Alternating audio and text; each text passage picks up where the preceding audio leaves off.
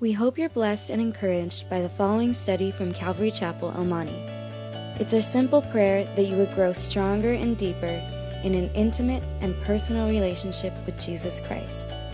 Should you have any questions, please feel free to contact us here at Calvary Chapel, El Monte. Corinthians chapter 4.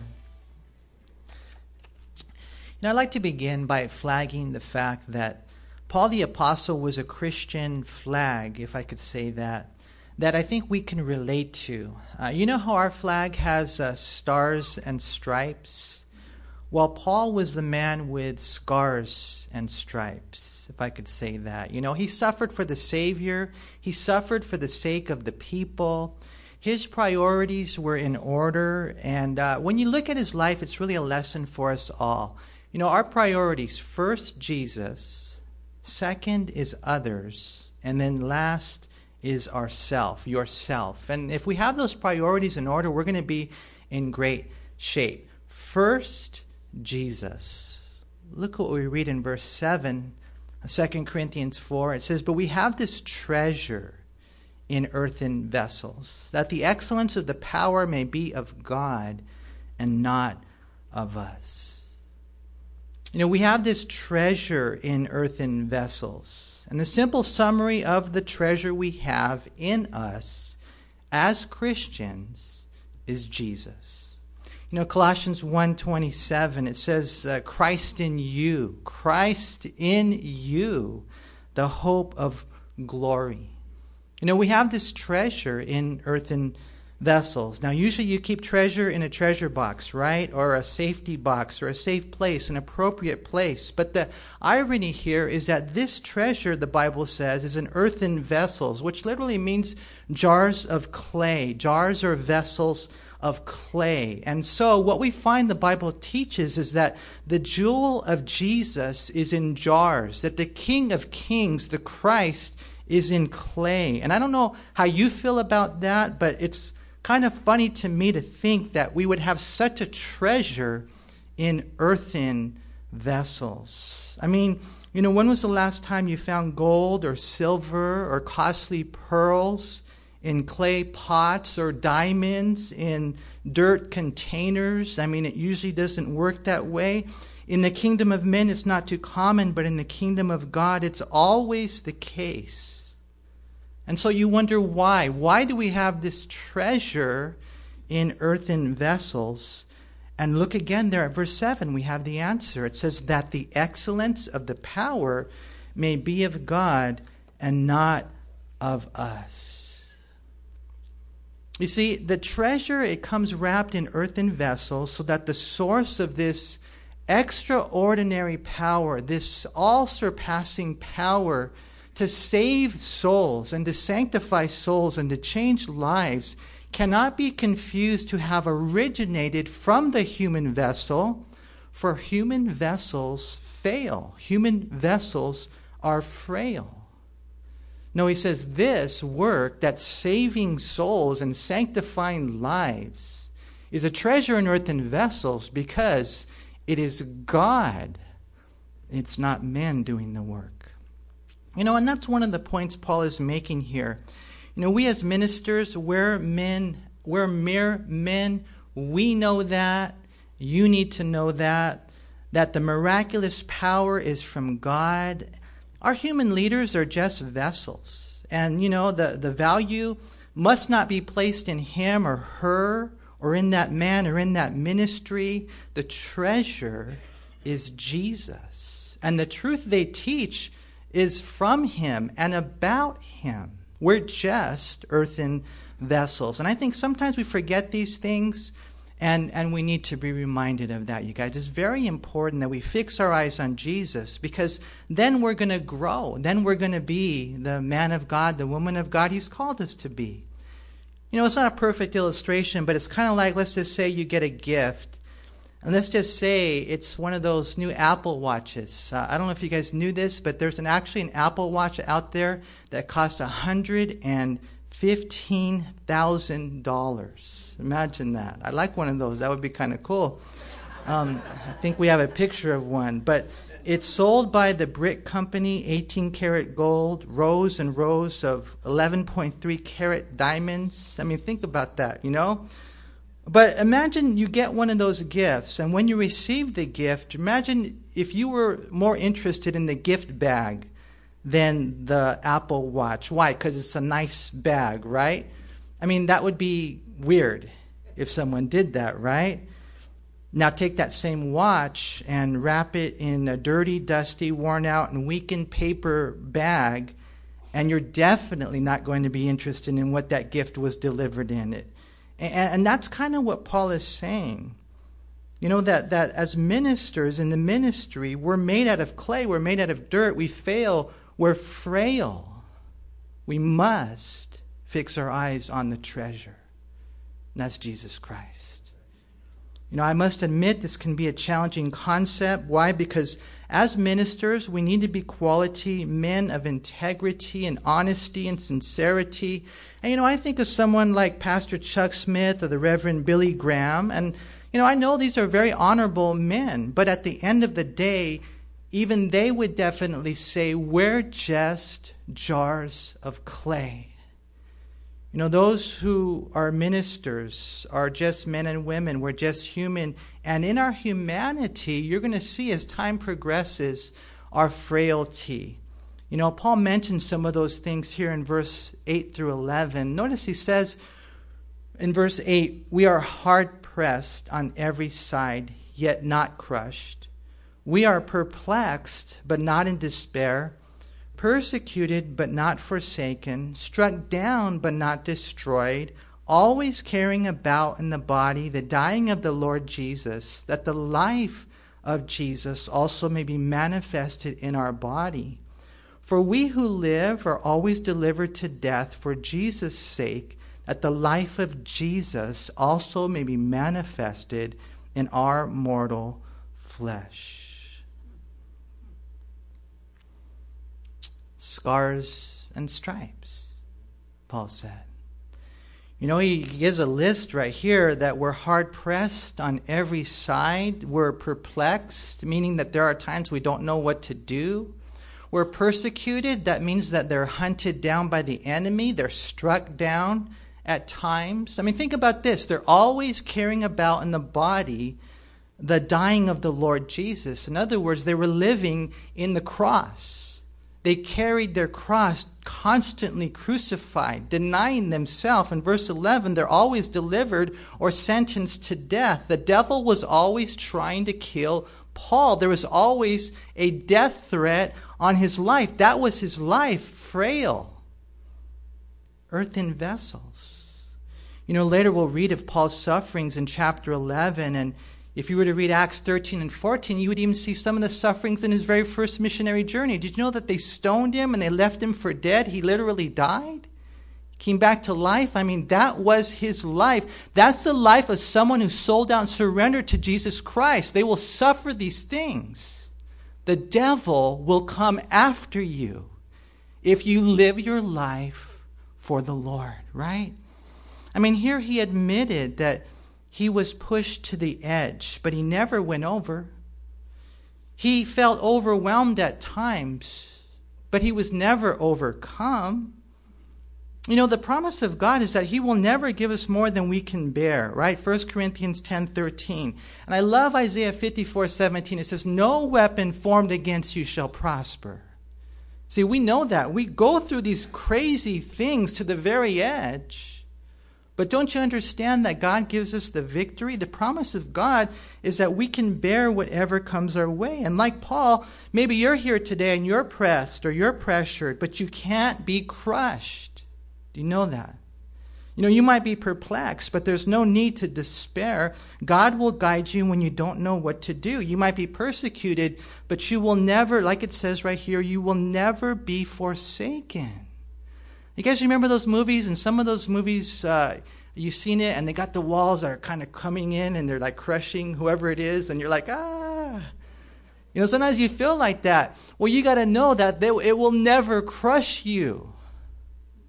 You will never be forsaken. Hebrews 13:5 says, be content with such things as you have, for he himself has said, I will never leave you nor forsake you.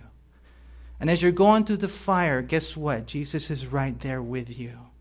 You see? Paul right here talks about being pressed and pressured, and he talks about going through the difficulties, and we know that's what life is made of. And he just says, you know what, you might be knocked down, but you can't be knocked out. If you look a little deeper, there will always be strength so that you can get up. But you got to look a little deeper. As you look up to God and grow up as a Christian, then you won't be defeated. You can't be defeated by anyone but yourself. You know, we might be clay pots, right? That's who we are as ministers. And by the way, we're all ministers, right? When you catch the vision of understanding God wants to use your life, it's a beautiful thing. This is the ministry, right? And so we're clay pots. I would even add to that we're cracked clay pots. Amen? Wouldn't you guys say that, right? But the Bible says that in all these things, we are more than conquerors through him who loved us. Romans 8:37. It's in these things that we're more than conquerors. You know, I'll be honest with you. I see a lot of cracked Christians. Kind of like I see a lot of cracked phones. And I look at someone's phone and I see it's all cracked. And I think, man, that's crazy, you know? But I look at them and they're still talking on it. They're still texting on it. They're still doing things. They still work. They're beat up, but they're not broken to that degree. It still does the job. Might not be pretty, but they're practical. They're still usable. And that's the way it is for us as Christians. We're cracked clay pots, but God is working, right? I like what Henry said the other day. It's kind of like, you know, that commercial, remember it says they take a licking and keep on ticking? That's us, man. Where? In earthen vessels. What? Lots and lots and lots of suffering. Why? Well, he says right here, 2 reasons. Number 1, that the life of Jesus may be manifested in our body, in our mortal flesh. And number 2, for Jesus' sake. You see, why do you endure such things? Why are you still a Christian? Why do you continue to serve the Lord and give money to the mission and time to the truth, and so much suffering and sacrifice is required to serve the Lord faithfully? Why do you do it? Answer number 1 is because I want to be like him, so others might have a visible reflection and representation of the Lord Jesus Christ. Notice again there in verse 10. Notice he says, always carrying about in the body the dying of the Lord Jesus, that the life of Jesus also may be manifested in our body. The word manifested is found twice. We see it again in verse 11. For we who live are always delivered to death for Jesus' sake, that the life of Jesus also may be manifested in our mortal flesh. To be manifested, his life, it means to reveal, it means to make visible. I mean, you can't see Jesus, I can't see Jesus, I can't wait until I see Jesus, but I can see Jesus in you. I can see Jesus through you, the way that you love and the way that you live and the way that you serve and the way that you sacrifice. And as we go through the hard times, God is molding us and he's developing that character within us when we're real, when we're the real deal. And what he does is he allows us to just express Jesus to the world that we live in. The NLT says that Jesus would be seen and even obvious in our bodies. You know, when people watch our lives, they should, in one sense, be able to see what Jesus is like, you know? We have a picture, I think we do. Katie posted on Facebook the other day. It was a quote by C.S. Lewis. It says, don't shine so others can see you. Shine so that others can see him. You know, and my pastor used to always say, just let Jesus express himself through you. There's a mentality. There's 1 John 5:19 says, the whole world lies under the sway of the wicked one. There is a spell that our society is bought into that says, I want to express myself. I want people to see me.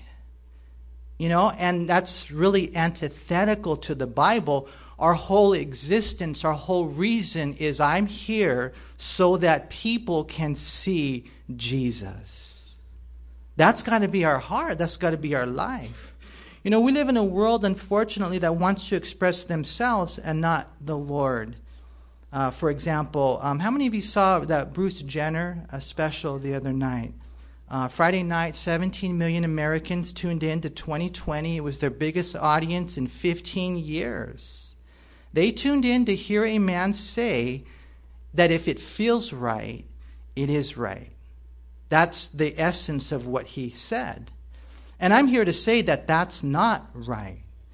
He may have an orientation. I'm not denying that. My heart, in one sense, goes out to him. He may have an inclination. The truth is, we all do. We all do, toward things that are wrong. But the cracked pots, the jars of clay, the fallen creatures are not the ones to dictate what's right and wrong. Because if that's the case, then where do you draw the line? If our philosophy and our morality is based on the premise that simply says, if it feels right, then it is right, then we're in big trouble. Where's God in all this? Where's God in all this? Apparently we live in a world system that only wants to express themselves. They want to rule themselves. Who come out of the closet and say, well, this is the real me. No, I would say go back into the closet and pray, like Jesus said, because, the bottom line is the world needs to see not the real me. The world needs to see the real Jesus. See, and that's where we're in trouble. If I was led by my body, by what felt right, I would not be a monogamous man. I would not be faithful to my wife and my children and my church. And in all honesty, I'd be checking out chicks. I'd be heavy into pornography, wanting to be with as many women as possible if I let my body rule, right? But we're called to do what we're reading here. Deny ourselves. Say no to me, yes to God. And in doing so, we will discover that God knows what's right. Father knows what's best. And the best for me is monogamy. And I fell in love with my wife. I will grow in love with my wife. And I will stay in love with my life till death do us part. I will not do what feels right. And then what ends up happening is then it's so cool when you walk by faith and not by feelings. Then it's so cool because your feelings will follow your faith. Why are we doing this, Paul? Why are you doing this, Paul? Number one, because I want people to see Jesus in living flesh. And number two, I'm just doing this for Jesus. That's what he says there in verse 11. For we who live are always delivered to death for Jesus' sake. Why are you doing this? Oh, that people may see Jesus. I'm just doing this for Jesus. Why do you cling to that cross? Why do you deny yourself? Why do you endure such suffering? Why do you stay pure? Why do you study so hard? Why do you sing those songs? Why do you teach that class? Why do you make those graphics? Why do you cut that wood? Why do you serve so faithfully in that ministry? Why? For Jesus. For Jesus. And that's all he's saying right here. Paul will later say, I make it my aim to please Jesus. You see, when you look at this, you see Jesus first. And then you see others second. Look at verse 12. He says, so then death is working in us, but life in you. See, it's Jesus first, others second. It's not vicarious. In other words, we don't die for people's sins, but in one sense, Christian servants do die for the people. Paul said it straight out there in verse 12. So then death is working in us, but life in you. And if it's the will of the Lord, we may have to lay down our lives physically, as the many martyrs over the centuries have done so honorably. But it's not always literally or physically. As a matter of fact, in one sense, we die daily, the Bible says in 1 Corinthians 15:31. We die every day by saying no to me and yes to Jesus Christ, by saying no to me and yes to the body of Christ. You know, it's different when you're in the ministry. And like I said, we're all in the ministry, so I could just say it this way. It's different when you realize you're in the ministry. And you could be a mom. You know, I remember reading a story of one mom. She had a whole bunch of kids, and there was a lady by the side and said, I'd give my life for those kids. And the mom says, that's exactly what it costs. You see, when we realize we're in the ministry, we realize we die daily. You know, it's different when you're there. It's kind of like, in one sense, I liken it to being in the military, like a soldier who's in the war. You know, we sometimes wonder when we're in the war what civilian life is like. You know, when you're not on call 24/7, when you're not being persecuted by the enemy, when you're not being pulled in 100 different directions. Again, not a perfect illustration, but I remember one of my favorite movies is Spider-Man 2. I don't know if you guys saw that one, but you know, that was one where Spider-Man was, you know, he was having a hard time because there was a tug of war going on in his heart. You know, he had a calling to protect society, but at the same time, he had a personal life that he wanted to get a little bit more involved in. And so, you know, eventually he came to that place where he said, I'm going to hang up my Spider-Man suit and I'm going to live my own life. I'm going to live my own life. And it just wouldn't work. It doesn't work. It won't work. There's a calling on our lives. And so he went back, and thank God. You know, I mean, you know what I mean. I mean, the illustration is that we have to die to our own agenda. Jesus put it this way in Luke 9:23. Then he said to them all, if anyone desires to come after me, let him deny himself and take up his cross daily and follow me. For whoever desires to save his life will lose it, but whoever loses his life for my sake will save it. For what profit is it to a man if he gains the whole world and is himself destroyed or lost? And Jesus showed the way of leadership for the people by dying for the people. You see, we give our lives for others. We then, of course, would have to give our lips for others. Look at verse 13. It says, and since we have the same spirit of faith, according to what is written, I believed and therefore I spoke, we also believe and therefore speak, knowing that he who raised up the Lord Jesus will also raise us up with Jesus and will present us with you. For all things are for your sakes, that grace, having spread through the many, may cause thanksgiving to abound to the glory of God. You see, we give our lives for others. We give our lips for others. He tells us how our heart's supposed to beat. He tells us how we're supposed to think. He tells us how we're supposed to speak. It all belongs to him, and we speak for others. I like what he says right here. We believe, and therefore we speak. You know, Paul believed in the resurrection of Jesus Christ. He believed in life after death. He believed in the resurrection of all those who place their faith in Christ. He knew the truth of heaven and hell, and since he believed those things, he spoke. You know, it was the same spirit of the psalmist in Psalm 116, verse 10, who wrote that back then. And the truth is, if you're not speaking, if you're here today and you're not speaking the name of Jesus, you're not speaking, then chances are you don't believe.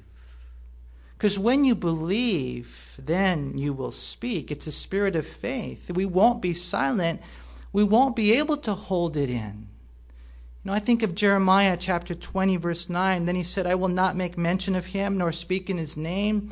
But his word was in my heart like a burning fire in my bones. I was weary of holding it back, and I could not. When you believe, then you will speak. And you speak on behalf of the benefit of the people. You know, we don't speak simply because we want to speak. We want to be seen. We want a platform. We want a pulpit. We want the attention. That's not the reason we speak. No, we speak so others might be saved and sanctified. That's what he says there in verse 15. For all things are for your sake, that grace, having spread through the many, may cause thanksgiving to abound to the glory of God. Paul says it's all for you. It's for others. It's for your sake. That grace having spread to many and through many. And can you kind of visualize that? It just goes out and people's lives are getting touched, and it just goes out farther and farther, working in you, working through you, bringing more and more people to Jesus. Paul says that's why we speak. And when that happens, we thank him, he says right there, and we glorify him. Because remember, it's a treasure in earthen vessels. And so you look at this and you look at the ministry, and I think you have your priority. Number one, Jesus. Number two, others. And then last, or number three, is yourself. Look at verse 16. He says, therefore we do not lose heart. Even though our outward man is perishing, yet the inward man is being renewed day by day. Now, so many people being saved and sanctified. Paul says, therefore, we do not lose heart. Jesus first, others second, yourself last. But I want to tell you guys this. Make no mistake about it. God does care about you, and you will be blessed beyond measure, both now and forever, right? I mean, you look at this right here, and I don't know if you guys knew this. For example, when you're studying the Bible and you're learning about life, God wants to bless you. God wants to reward you. As a matter of fact, it's pretty cool. It says, husbands, love your wives as Christ loved the church and gave himself for her, that he might sanctify her and cleanse her with the washing of water by the word, that he might present her to himself, a glorious bride. It's kind of cool when you read the Bible that when you do things God's way, not only will he be glorified, not only will others be blessed, but I'm telling you this, you will as well. When we look at all these sacrifices that Paul is making in life, and he's counting the cost, and he's paying the price, and he's in prayer, and he's in the Word, and he's on his knees, and he is completely surrendered to the will of Almighty God. And some might wonder, well, why is he doing it? And we know he's doing it for Jesus. He's doing it for others. But you want to know something? He will also be benefited one day himself. Really. And we see it. It's kind of interesting. We see it day by day, and then we'll see it eventually on that day. As I said earlier, Paul was a man of scars and stripes. His body was beaten down, right? And so he is a unique story. But in one sense, all of us here can say what he says. Our outward man is perishing. Amen? I look at some of you and I'm like, yeah, their outward man is perishing, And it's good, I mean, wrinkles are when I look at people's wrinkles, I see character, to be honest with you. But it's inevitable. It's a part of the natural aging process. Apparently, as we become older, our skin gets thinner, drier, less elastic. Our skin's ability to protect itself from damage is also being reduced as we grow older. I don't know if you guys are interested in this, but I have an article, 23 ways to reduce wrinkles. I'm started already.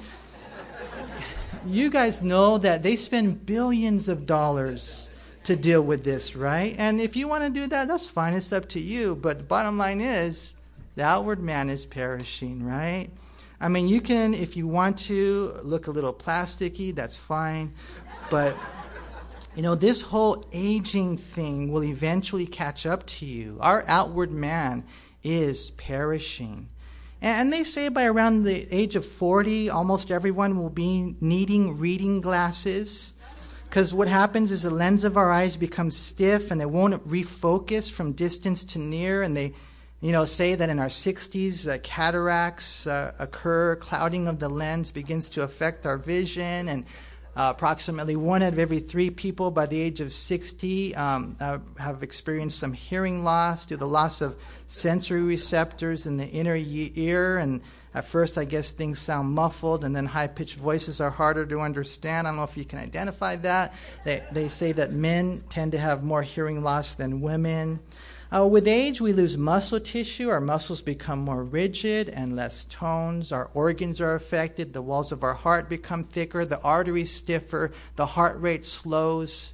More than half of people age 60 and older have high blood pressure. I'm sorry, you guys are saying amen to all these things.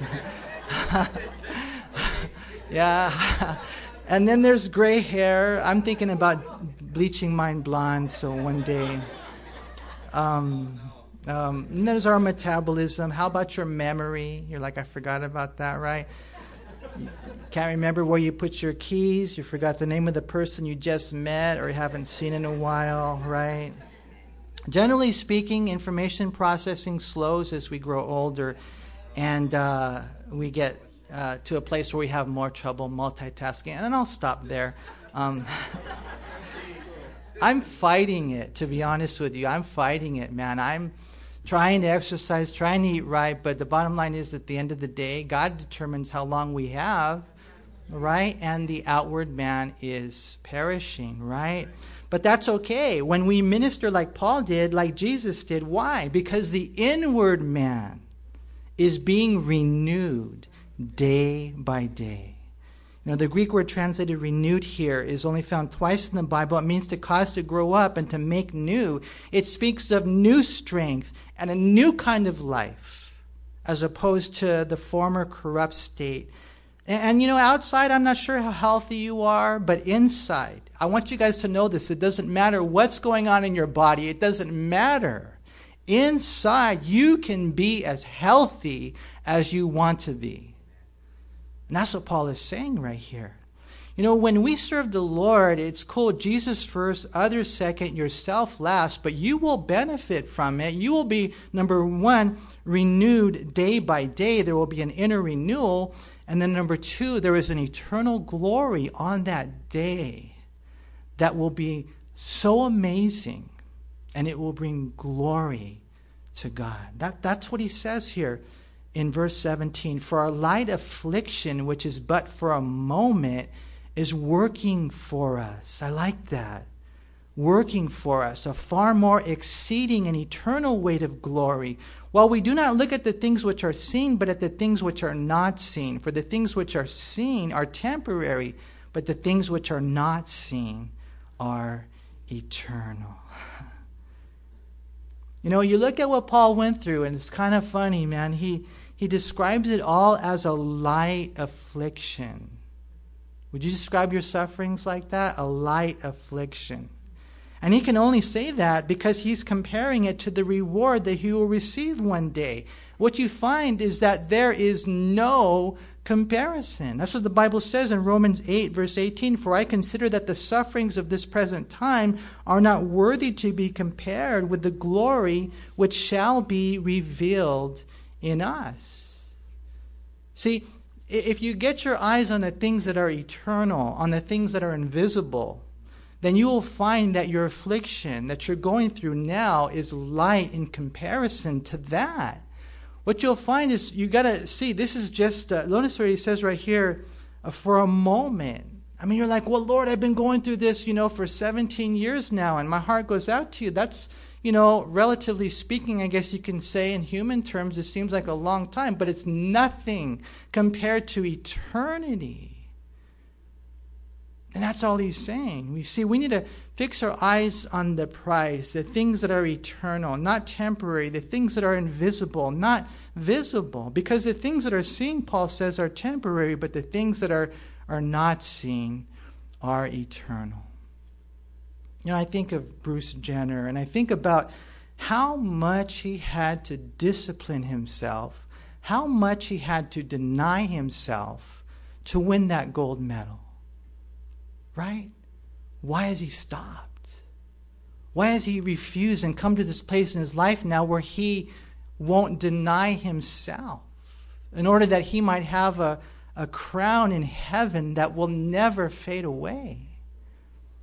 Later on today, we're going to show tonight the interview with Manny Pacquiao. And here's a man who had everything, another athlete working hard, but he came to that place in his life, I think it was about 3 years ago, man, where he was empty inside. And he gave his life to Jesus Christ. He saw the light, and it's an amazing testimony.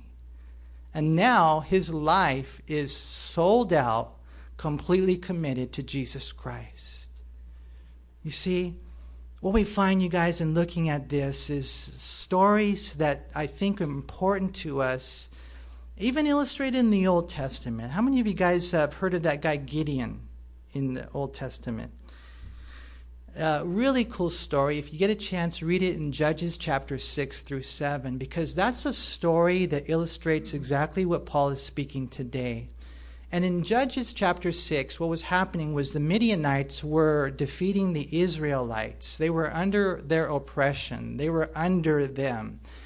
And, one day the Lord appeared to Gideon, and he chose him to lead the people. And, Gideon was a man, he's called himself, the weakest clan and the weakest of his clan. But the Lord said, I'm going to use you to defeat the Midianites.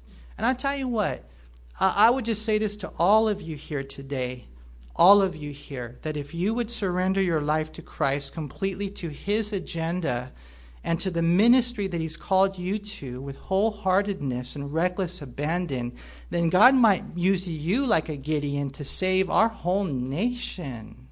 What God can do through one man who surrendered, right? But the battle plan was pretty amazing. When Gideon finally went out to battle against the Midianites, he had 32,000 soldiers. And you're thinking, okay, that's a pretty good amount. But God said, there's too many soldiers. What I need you to do is ask all these guys, who's afraid? And all the ones that are afraid, tell them to go away. I don't want them. And so he asked, and there were 22,000 soldiers that were afraid. And so now his army's down to 10,000. And God said, you know what? There's still too many soldiers. Because if you guys win with 10,000, you're going to take the credit for yourself. And so he said, this is what I want you to do. I want you to go and take them into the water right there and watch them drink the water. The ones that drink it like a dog, like lapping it up like a dog, tell them to go away. The ones that are like this, you keep them, right? And what that's a visual of is not only the ones that are, afraid, they would leave, but the ones who weren't watchful. And so now the army is reduced now, however, to 300 men. So how are you going to win with only 300 men? How are you going to win with earthen vessels? How are you going to win this battle of life that you're in? We're just jars of clay. How are you going to do it? Well, I'll tell you how you're going to do it, Gideon. This is what I want you to do. I want you to take, and it's kind of interesting, in the book of Judges chapter 7, I want you to take a jar of clay, and I want you to put a torch in it. I want you to put a light in it. And this is what I want you to do in order to win the battle. When I say go, when you blow that trumpet, what I want you to do is I want you to take that jar of clay that has a light inside of it, and this is what I want you to do. I want you to break it. I want you to break it. And you lift it up and you say, the sword of the Lord and of Gideon. And I want you to break that jar so that all the people would see the light. And you guys see, that's exactly the way it is for us. I was telling my son, it's just so sad. The mentality of society can creep into the church to where they think, well, I just want them to see me. No, may I be broken. And may the people see Jesus. See, that's what they need to see. That's how we win. That's how we get the victory. And what we find in studying today is if you want to have joy, I think we have one last slide here. And it's got to be Jesus first, others second, and yourself dead last. Okay, I'll say dead last. But if you're dead last, then you will have life like you never had. May God give us that joy. Father, we thank you so much for loving us, Lord, the way that you do. Lord, I just thank you for your people here today and just your church, God, as you're working in them. I see the hunger in their eyes.